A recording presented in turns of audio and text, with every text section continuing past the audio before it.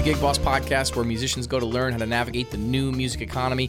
My name's Adam Meckler, and it's my mission to get you the tools to have a thriving career in music. And today, we're talking about what indie record labels do and what indie record labels don't do. I'm going to focus on indie labels because I've personally never had a major label deal. I've had several indie record label deals. I've worked with 3 or 4 indie record labels, either directly or through a band that I tour with and play with and record with. And so I'll talk about those experiences, the differences between those labels, and the things that I've learned in the process of signing deals with those labels and releasing albums on those labels. Before we get there, I want to tell you about the Gig Boss app. The Gig Boss app is free on iOS and Android. It's an organizational tool for freelance musicians and band leaders. You can create groups, you can create events, you can track the details of an event, you can add things to a Google Calendar if you'd like, check and see whether or not you've been paid. You can track how much each gig pays and the details of the gigs. We're adding features every month. It's getting better and better. Get in on the ground floor. It's free on iOS and Android. So, the do's and don'ts of what record labels do and what record labels don't do. And I'm talking indie labels, okay? First and foremost, indie record, I'll give you the don'ts, all right? I'll give you the don'ts first. First and foremost, indie record labels do not, by and large, give you an advance on your record, okay? This is something where like major labels might have you sign a $500,000 advance deal where you get money before they actually release your album, and in exchange, sometimes they get to own the masters, sometimes they'll just do all your distribution and collect royalties. And the way those things work is essentially the record label will not pay you any more money until they've recouped their investment, and then there's like a split after that. That can be great if you're a person who gets millions and millions and millions and millions and millions of streams on Spotify, or if you've blown up as a TikTok artist, you may get major labels reaching out to you to have a deal like that. But by and large, indie record labels do not give advances before your release, even though the people who work for the label probably have some kind of skill set related to mixing and mastering. Generally speaking, the label does not mix or master your album. You have to take care of all of that. And then again, the label does not pay for you to print. And there's a little caveat there because I just worked out a deal with a indie record label where they are going to print a really small run of CDs for us and then do the thing where they're not going to pay us until they recoup their cost. But there's no risk to us, and it's a pretty sweet deal. It's something we didn't want to print physicals, and the label has a system for physicals, and it's working, and they know that they can recoup their costs, so they're pretty gung-ho about us doing it, and so they said they would cover the cost of printing ahead of time. So that's pretty rare. That's the first time I've experienced that with a label where they're paying for the printing. Generally speaking, an indie record label will not pay for your printing, okay? A lot of indie labels do have some kind of publicity package that you can purchase, okay? So that might mean you have to give them CDs or some kind of physical product that they can send out to people. In the jazz world where I kind of function, there are a lot, I think the people who review jazz records and the people who are radio DJs for jazz, they trend a little bit older. And because of that, CDs have not totally gone out of style. I work with a record label in Philadelphia called Rope-A-Dope. While they are really working hard on understanding NFTs and Web3 and how that can benefit their artists, they're also working on selling physicals, selling CDs.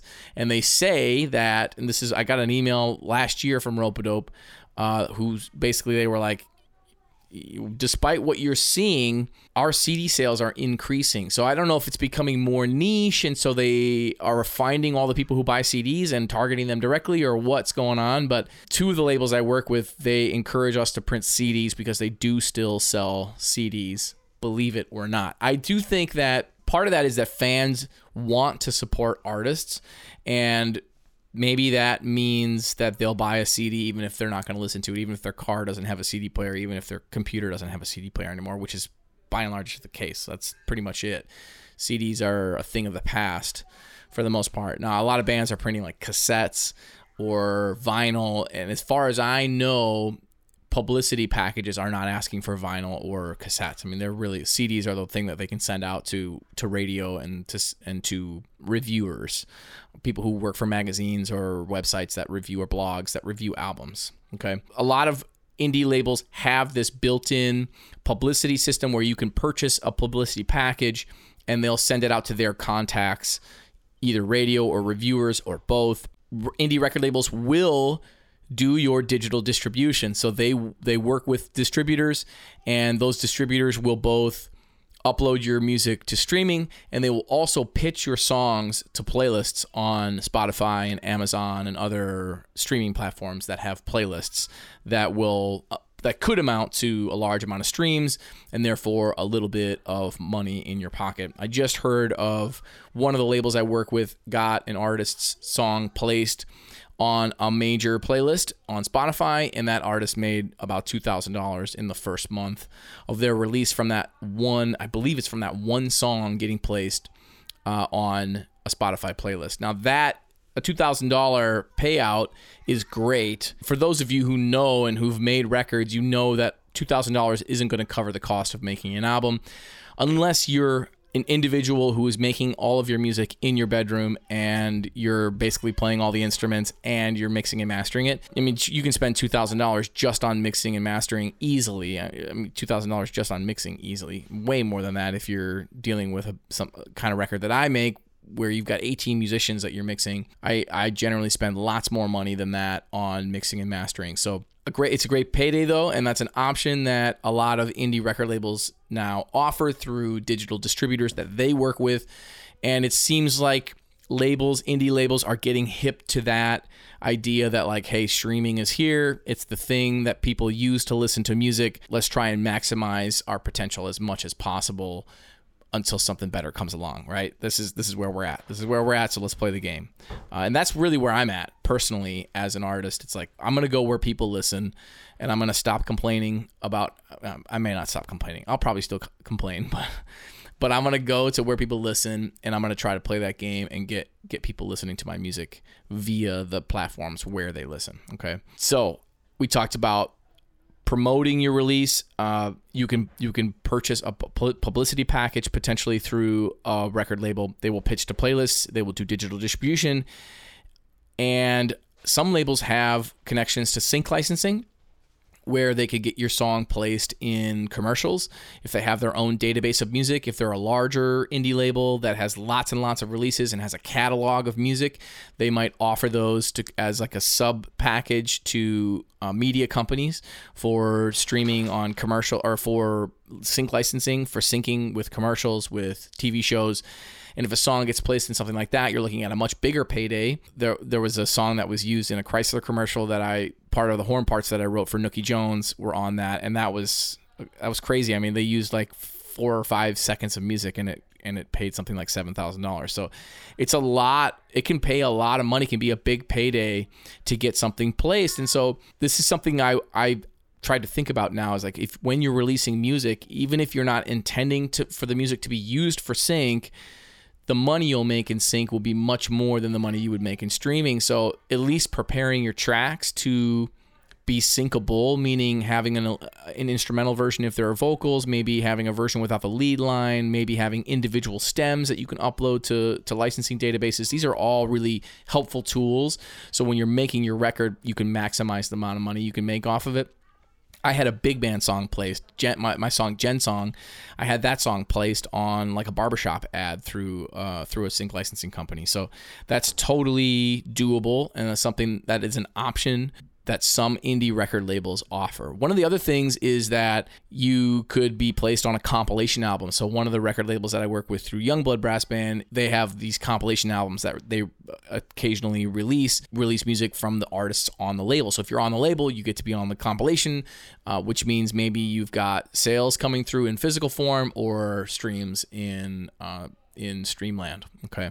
And that can be extra income as well. Everything I'm saying, even with everything that a label does, it still feels like a label doesn't do that much. You may be wondering, why would I even release with an indie record label if all they do is some digital distribution, which I can do through DistroKid, and pitching playlists, which I can do on my own? And that's a pretty valid question, I think. I don't think you'd be so far off if you just decided, hey, I'm just going to release this stuff on my own and I'm going to see how well I do.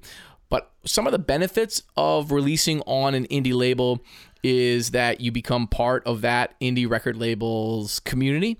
And a couple of the labels that I work with, particularly Rope-A-Dope, is really good about having a community of people. They've got a Slack channel where all the artists hang out and talk and maybe throw in some, hey, this worked, this didn't work kind of things that are really helpful for releases. This person is responding to my emails when I ask for a review, this person isn't. Those sorts of things can be really helpful and can help streamline the process of getting people to listen to your record. And so becoming a part of a community is a nice thing. Having that record label name on your album legitimizes you and your music, and that is valuable. That's valuable. A reviewer might see that and review a record because they see that you're on a label. If a venue, a booking owner, a promoter, somebody who books a venue sees that you are on a reputable record label, they might say, hey, okay, yeah, you can play our venue. We see that you've got some clout here with this record label. Maybe you haven't played in our town a whole bunch, but we can create some buzz based on the fact that you're signed to this label that some people recognize. Not a bad thing to throw in the mix when you're talking to reviewers, when you're talking to venue promoters. I constantly say that I work with certain record labels just to add a little bit of, put a little mustard on it, like my dad used to say. I just put a little mustard on it. All right. So that's one of the reasons you're part of a community, and it helps build clout, and it'll help you. So those three, it'll helps give you some clout in the industry. It's sort of like validation of your stuff, and it helps you book gigs. It can help with booking gigs. Okay, so those are three reasons why you could. Now, one of the things I wanted to do today is I wanted to just read you an email I got from one of those labels recently, so you can kind of see what they expect from an artist and what's your responsibility and what's their responsibility. So this is pretty clear. I'm going to leave the name of the record label out. This is an email I got just the other day. It says, blank record label operates as an artist-friendly label, which licenses and distributes the artist's record after the artist has recorded, mixed, mastered, and manufactured the album. Okay, so this is basically saying we will release your album, but you're in charge of recording, mixing, mastering, and printing, which is what we were just talking about. By releasing with X label, artists get to put their music out under the umbrella of other similar and not so similar artists, expanding the reach of their music. So this is one of the things that I was saying about creating community. It's like you're a part of a label, you're a part of a group of people. People can point to you and go, oh, this is like this, and it's also like this, and it's also like this. And then people become fans of a record label because a record label has a sound, and they might go through and purchase all the albums on that label. All artists maintain full ownership of their masters and compositions. This is really important, and this is not always the case with major record deals, but with indie deals, it's almost always the case where the artist maintains ownership of their own masters. This means that if you get a sync licensing deal, it's your money as the writer, as the owner of the master, and it's not somebody else's money. Now, if the label gets you the sync licensing deal, then there's going to be some kind of split happening as well. Artists maintain full ownership. We just help get it out there to a wider audience, it says. So this is just kind of the overview. And then it says, here are the details. A blank label does exclusive digital distribution. So everything sold or streamed on the internet goes through the label. Blank label gets 125 CDs from the artist to send to physical distributor and to sell through our own site. And it says our physical distribution now includes a company in Japan and a new relationship with Amped here in the United States and in Europe. Physical sales through these distributors have ranged between 30 and 100 CDs per release over the last year, and CD sales through our site have ranged between 30 and 80 per release over the past year. So they're really pushing the idea that like, hey, CDs are still relevant. We're still selling CDs. It is worth it for you to print some in order to get some traction in various different places. This says it's a 10-year term after which you can take licensing rights back, or the label could extend that relationship. X label takes 20% of net royalties from the above. Artist gets 80%. So this is the artist-friendly model where the artist gets 80% and the label gets 20%. X label takes 10% of any sync licensing deal if we can get a song on a film, etc. So this is also something that this label is thinking about, is sync licensing. The label will take 10% of that deal, which would be a bigger chunk of money. So the label is taking less percentage, but we'll get actually more money through that deal. An artist can sell CDs at performances, and X label takes no percentage of that, which means, hey, you got your own CDs, you can tour, you can sell your merch, and they're not going to ask for a percentage of your merch sales. The artist records and manufactures CDs. CDs must be commercially replicated, no CDRs, and we strongly recommend 4-panel wallets for packaging. This is a label where, despite all of this, they did offer to print my next album that's coming up, a small run, like 125, 150 CDs, something simple like that. They did offer to print, even though it says here that they don't do that. I think as a general rule, they don't, and then depending on the circumstances, everything is negotiable, right? Everything's negotiable. Artist obtains mechanical licenses for all cover songs, for both physical and digital, which means if you cover somebody else's song, you have to pay for the right to release it. Okay, you are responsible for that, the artist. Artist pays $5 a year for the first 5 years to help with web hosting. This is something that this record label does, kind of sees itself as a co-op of sorts, and I don't know how I feel about this. I got a buddy who doesn't like it, doesn't like this aspect of this label. It's a small amount of money. It feels to me like, okay, if that's what we need to do, then okay. But it also feels to me like that's not something that's normal among indie labels based on my experience. Artist includes X label's logo and website on outside of CD packaging and disc, catalog number on the spine, and logo on the disc itself. Artist maintains full ownership of the master and compositions. Okay, and then it says assets that we need when we need them by at the latest, and then it says 11 weeks before release date. Okay, so we're talking 11 weeks before the release date. It's not a short amount of time.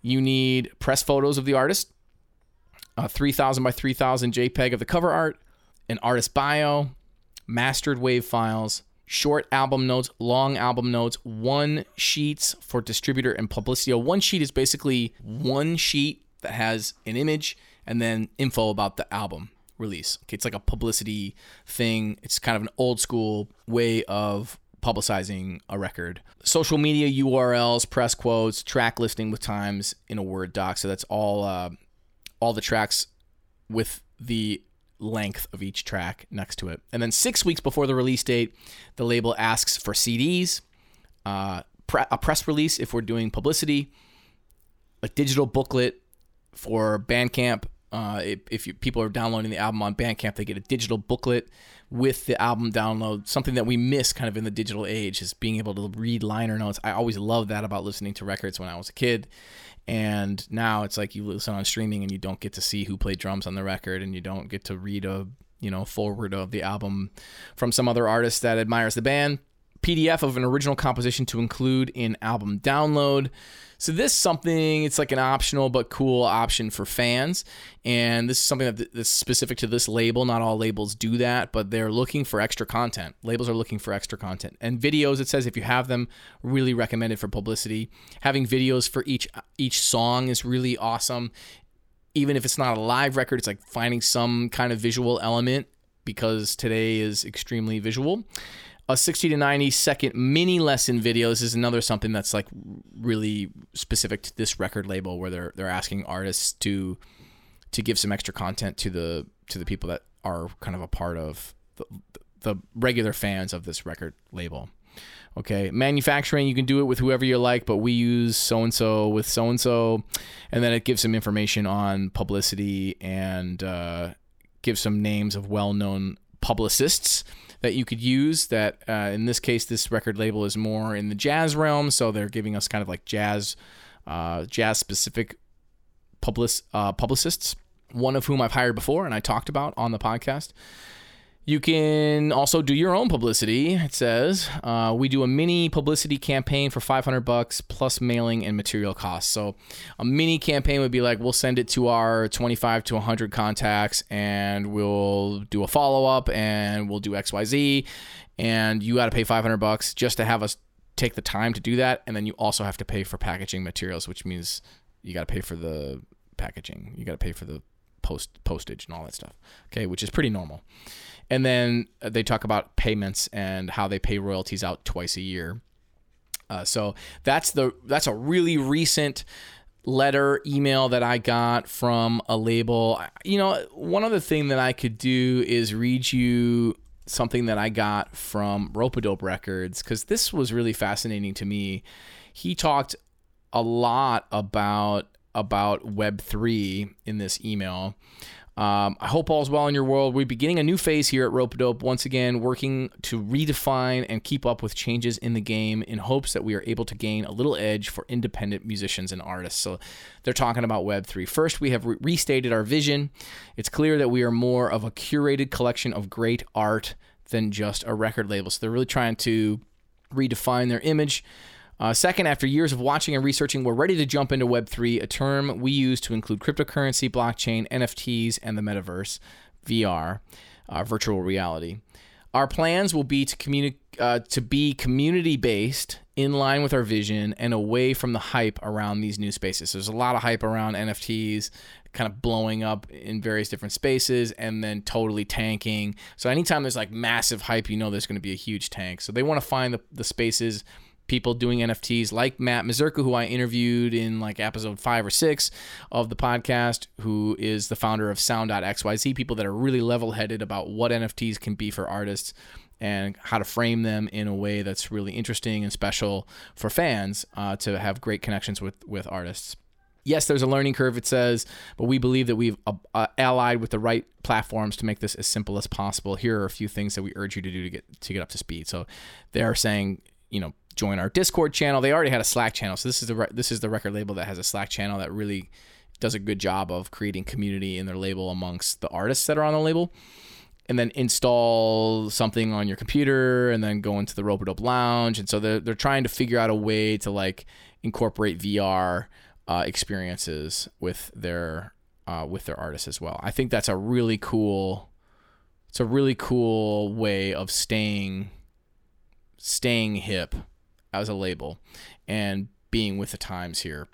They also attached like the vision of Rope-A-Dope Records as well, but I don't have to get into that. So that's basically it on indie record labels, what indie record labels do and what indie record labels don't do. If you're looking for some opportunities to learn about sync licensing, to learn about how to do ads on Instagram and Facebook to promote your music, and to learn about things like navigating TikTok as a musician, there are courses offered for those things via Ari's Take Academy, run by Ari Herstand. Ari Herstand was on the show a few weeks ago. You can go check out that episode to learn more about Ari. We've got a deal with them that anybody from this show that goes and takes one of those courses, there are lots of other courses as well. I encourage you to go check out what they offer.